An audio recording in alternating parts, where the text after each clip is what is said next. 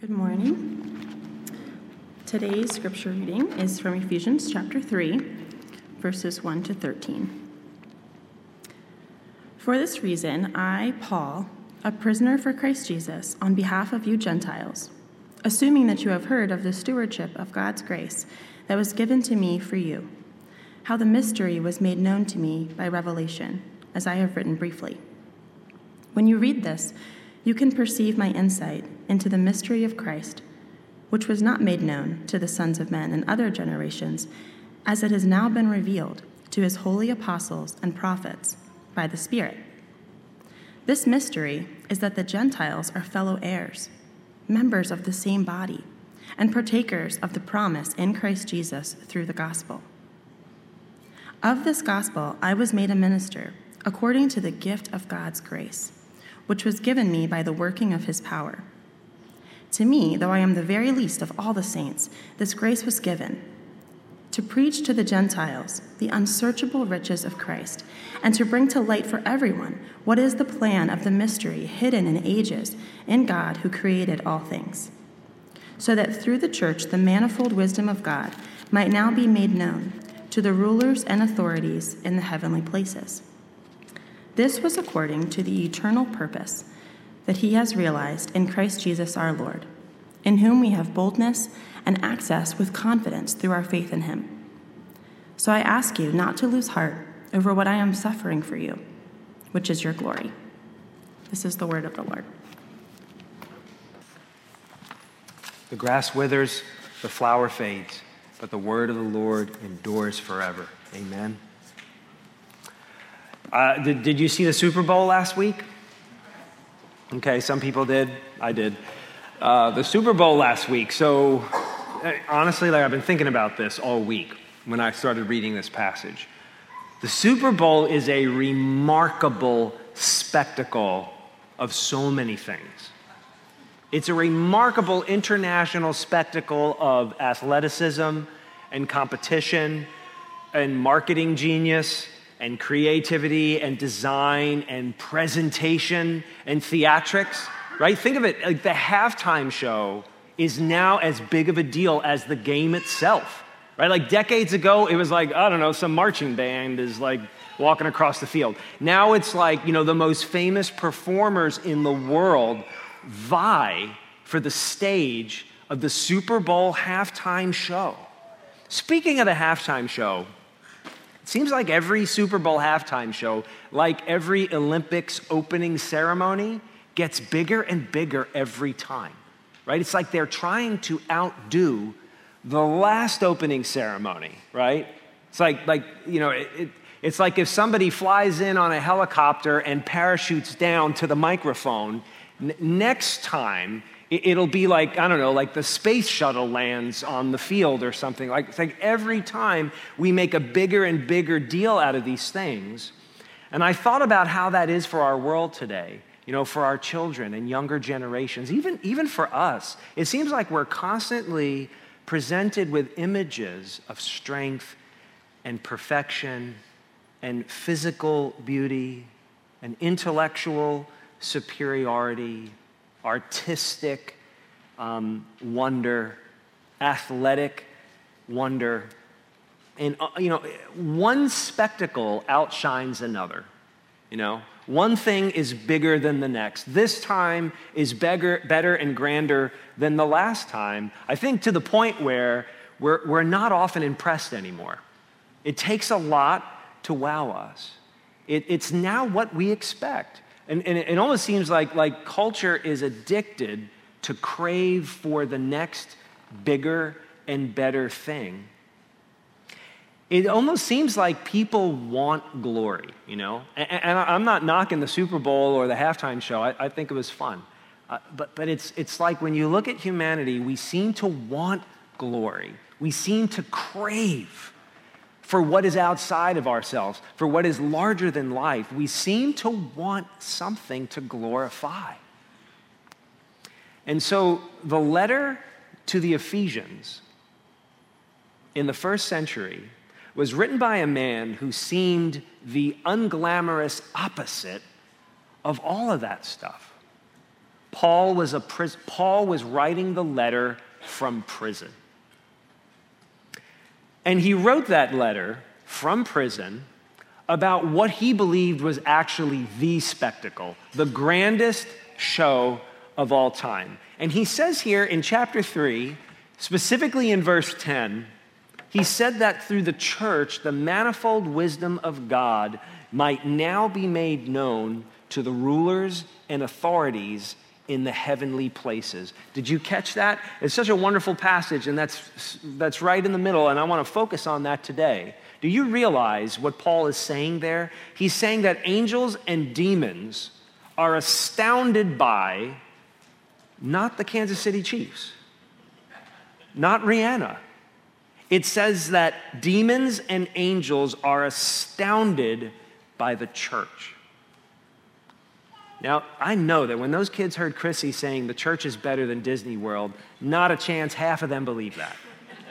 Not a chance. It's not her fault. That's how they're bred. That's how we're bred. Most of us in this room don't feel that way. Most of us have had very negative experiences in religion and church, right? So a lot of us are probably thinking, I'd rather go to Disney World than go to church.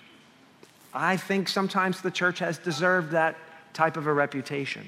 Nonetheless, Paul says that angels and demons are astonished at what God is doing in his church.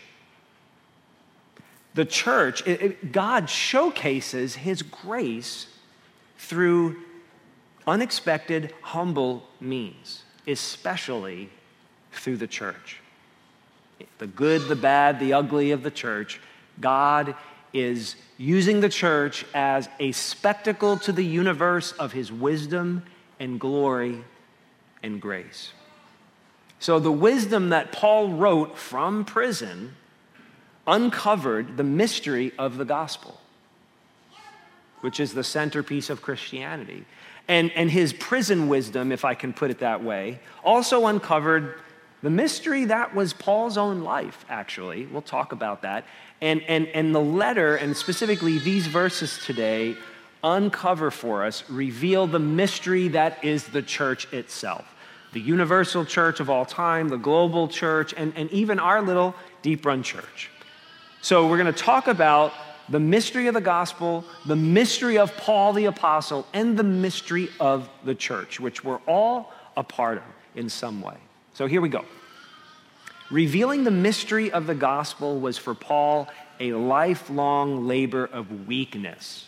Yeah, I said lifelong labor of weakness. The gospel, the ministry of the gospel was such a powerful mystery revealed that when it was revealed, it actually put Paul in prison. That's how powerful and dangerous and counterculture the message of the gospel, the mystery that the gospel revealed was. So like if you look in verse 1 where Paul says, I, Paul, a prisoner of Christ Jesus on behalf of you Gentiles, I, Paul, and you Gentiles, those phrases underline a radical circumstance that was a spectacle in itself. The fact that a once elite religious Jew was now imprisoned for associating with Gentiles. This is, like we talked about last week, we don't appreciate how radical that was. That a Jew, a religious elite among the Jews, was in prison because he had loved and associated with and spent so much of his life serving the needs of Gentiles. That would be like saying a mid-19th century white Southern aristocrat were imprisoned for associating with slaves and living on their behalf and for their benefit. What we're reading here in Paul's life is like saying a former Nazi during World War II was imprisoned for the sake of the Jews of Europe at that time. Paul's message, the mystery of the gospel revealed, undermined the assumptions of the world, the established, powerful movers and shakers of that culture. So if you read the book of Acts, if you read, for instance, Acts chapter 21, at the end of Paul's third missionary journey, he ends up back in Jerusalem and he was captured by an angry mob And the mob had accused him of forsaking the law of Moses, which he hadn't. And the mob had accused him of bringing Gentiles into the temple, into the Jewish temple courts, which was just a conjecture. He hadn't done that. And yet, all of these accusations led to a series of events and hearings where Paul ultimately was led to Rome. This all ends up after a few years in Paul in Rome for 2 years, under house arrest, in chains, waiting to appeal his case before Caesar. And so Paul wrote this letter to Christians in Ephesus while in chains for the Gentiles of the world, because he had made it his goal, his life ministry, to communicate to Gentiles the mystery of the gospel, what the gospel revealed, right? So what is that? What's the message of the gospel that Paul felt was so important it was worth going to prison? Well, if you look at verse 6, again, he spells it out. This mystery is that the Gentiles are fellow heirs, members of the same body, and partakers of the promise in Christ Jesus through the gospel. He elaborates on what we discussed last week from the end of chapter 2, how God had not only reconciled humanity to himself, but God, through the cross of Jesus Christ, was reconciling human beings to one another who were formerly enemies, especially Gentiles and Jews. Now, of course, reconciliation, unlike victory, right? So we have to get out of our Super Bowl mentality and into the mentality of the church that Paul's trying to talk about. Reconciliation, unlike victory, reconciliation cannot be accomplished by might. Reconciliation can only be accomplished through weakness, because each faction has to give something up. Reconciliation doesn't work if both sides are trying to win. It only works when both sides decide to pursue the path of weakness in giving something precious up. Paul gave up his freedom in order to reveal this mystery of the gospel to Gentiles. It's sometimes the case that it's one's weaknesses and not their strengths that draw the attention of others. Isn't that true? Not always our talents and successes, but sometimes our failures, our weaknesses, and our sufferings get people's attention. And actually, Paul's own life was a revealed mystery that promoted the very gospel he was talking about and being put into prison for. Paul often said that he was the least likely recipient of God's grace and God's calling on his own life. He says, if you keep reading on in verses 7 and 8, he said, "Of this gospel I was made a minister according to the gift of God's grace." He's not just saying, hey, I looked around at my different career, I went to the career fair, and I decided to talk to Gentiles about the gospel. That's not what he's saying. He's saying he was made a minister according to the gift of God's grace. This is something God gave him that Paul did not believe he deserved. Because he goes on to say, "To me, though I am the very least of all the saints, this grace was given to preach to the Gentiles."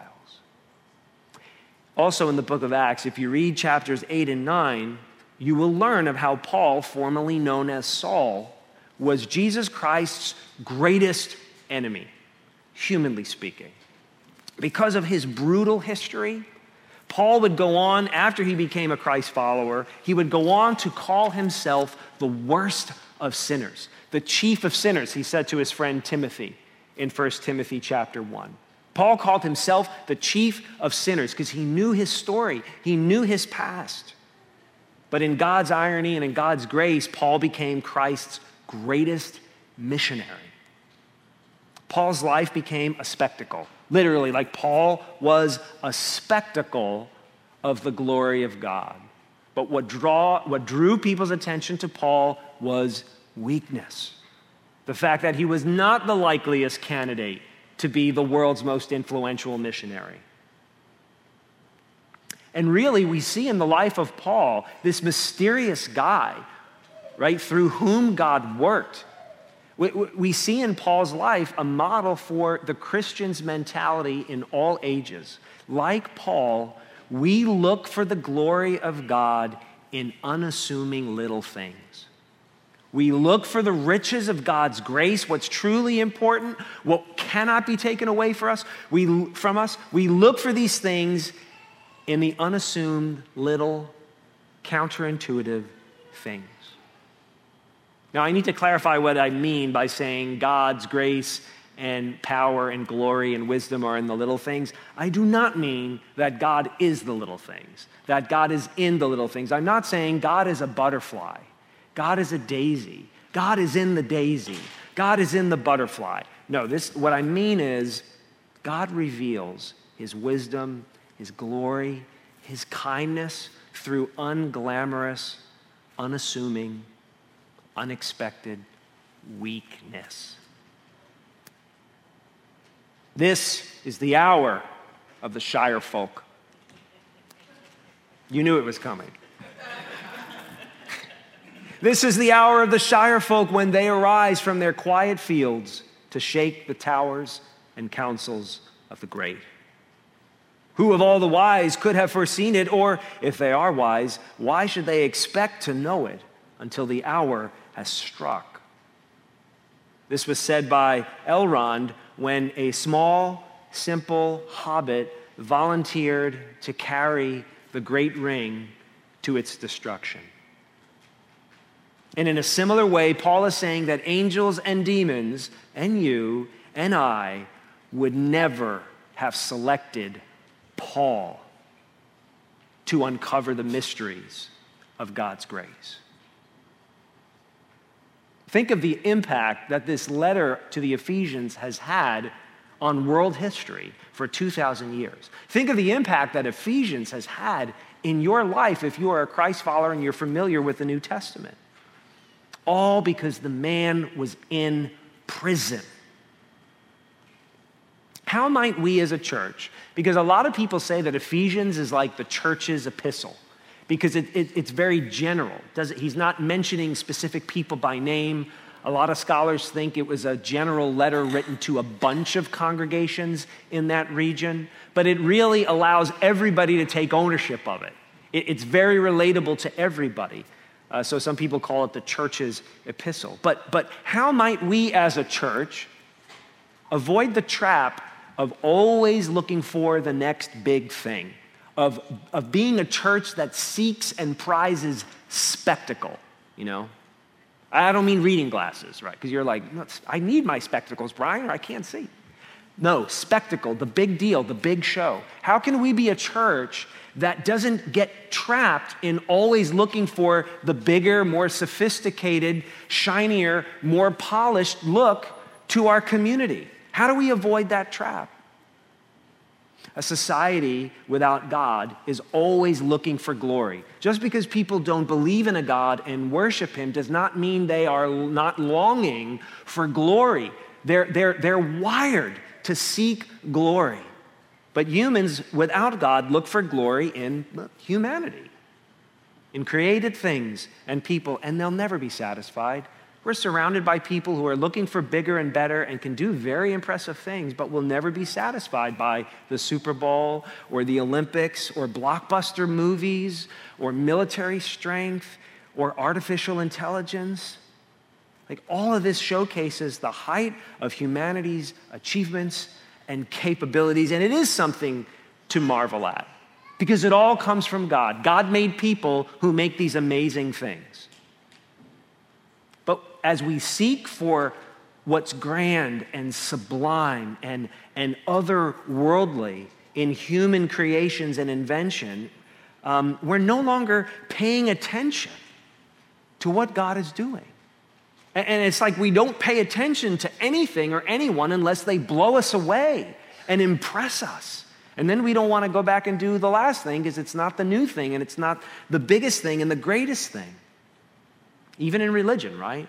I mean, think of your church experience as an American. And I know some of your stories. You've been to lots of different churches in your life, right? I mean, we have to ask ourselves as Christians, as church goers, hard questions. Are we always looking for shock and awe in a church? Are we always looking for innovation and success to think that, hey, we're doing God's will. We're being productive. We're being fruitful. Because those things are the opposite of what the Bible teaches us to expect as God works through us.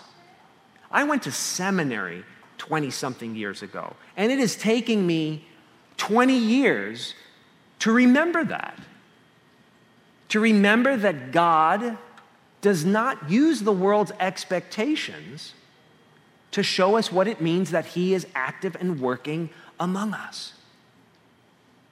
Jesus called his followers the poor in spirit. He called them those who are merciful. He called his followers the meek. He didn't say, blessed are the sexy. He didn't say, blessed are the sophisticated. Blessed are those who parachute down onto the football field and blow everybody away with their skill and talent and strength and speed and intellect. Blessed are those who are persecuted, for theirs is the kingdom of heaven, is what he said. So how might our church avoid the trap of seeking after the spectacle of religion and spirituality and, church productivity? I think a big answer to that question is by remembering what the mystery of the church is. We looked at the mystery of the gospel revealed. We looked at the mystery of Paul's life, who revealed the gospel. And I'm going to tell you, the church is a mystery because it's a mess. And you know it is. Some of you more than others. And if you don't think it's a mess, hang around long enough. You will discover it's a mess. But as Paul would say to the Corinthians, God has chosen what is weak in the world to shame the strong. An unlikely advocate like Paul telling the Gentiles of the world about the God of Israel. An unlikely crew, a motley crew like us, who would be salt and light to our community in Carroll County. Why? Verse 10. So that through the church, the manifold wisdom of God might now be made known to the rulers and the authorities in the heavenly places. Isn't that amazing? Some of you say, none of my friends want to hear about my faith. My relatives and my family, they don't want to hear about my faith. I look foolish to them. They don't invite me to certain types of parties. And they don't ask for my advice. And they don't want to know about what is so important to me in my life. And it just seems like so many people in our society are walking away from objective truth and walking away from this gospel and walking away from the true message of Christianity. And we get discouraged and we become self-conscious. And you know what? Paul is saying, yeah, a lot of people will ignore it. But check it out. Angels and demons think it is absolutely astounding. They notice. The people we don't notice in the universe notice what God is doing among us right here.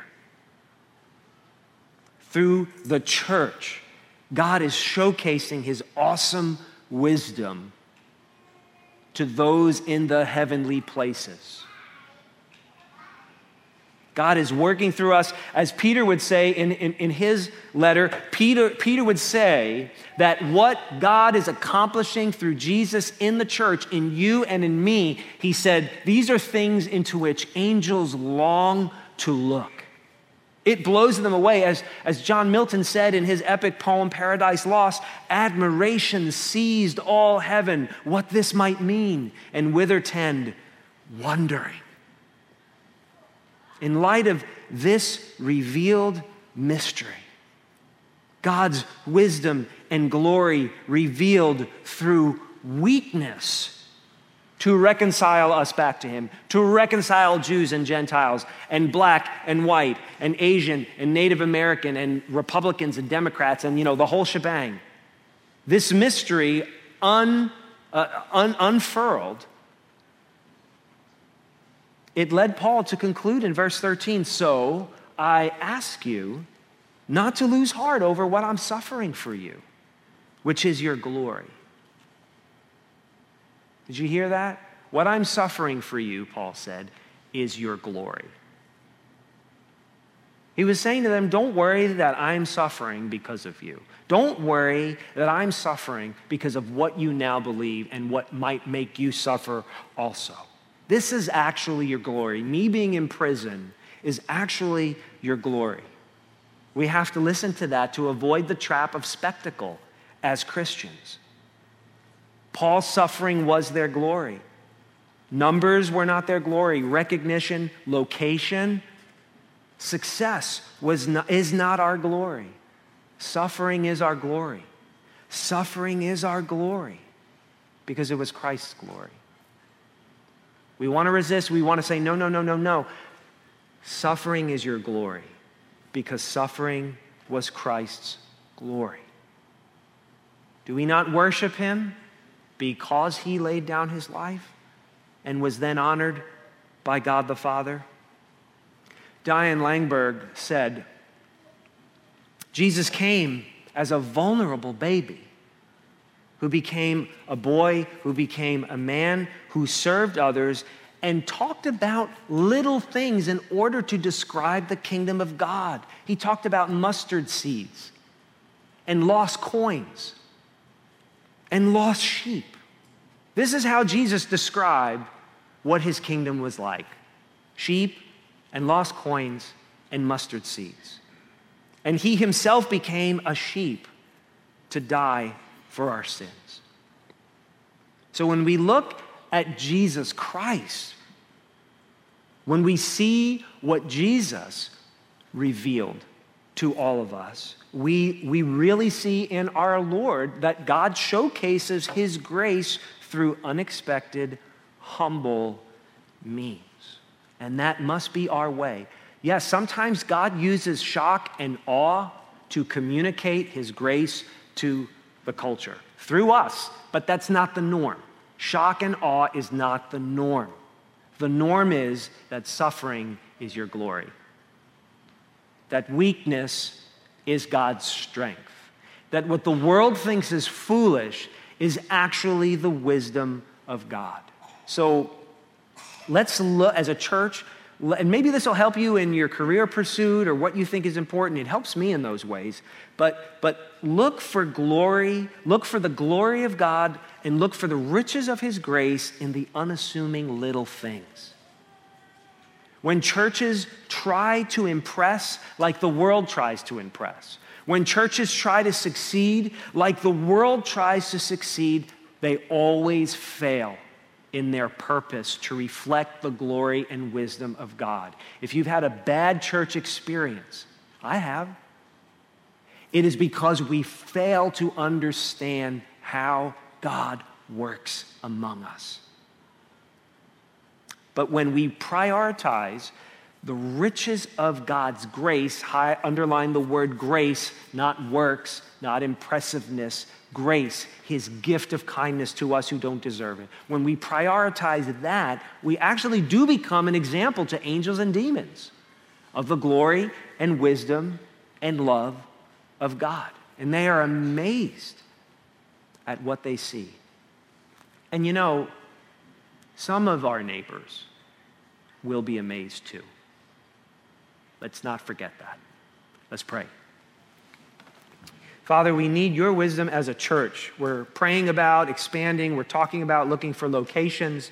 And as I see the women and men, the elders and deacons, I look out over the congregation. I say, wow, there's more work to be done than we can manage. There's more to organize than we can manage. There's more to do than we can fully manage. I see everybody serving and working hard and sacrificially. And so I thank you that at this point, Father, it's not for a lack of volunteering or motivation that we are struggling to keep up with what you are doing. And so especially now, Father, help us to reject the assumptions of our world that bigger is better, that more impressive is right. Help us to embrace the little things, the simple things, caring for one another, loving our families, forgiving one another, doing what may not be noticed by others, but is noticed by you. And Father, I do pray that we would be the kind of spectacle that you have called us to be. Thank you for blessing those who hunger and thirst for righteousness. In our Savior's name, amen.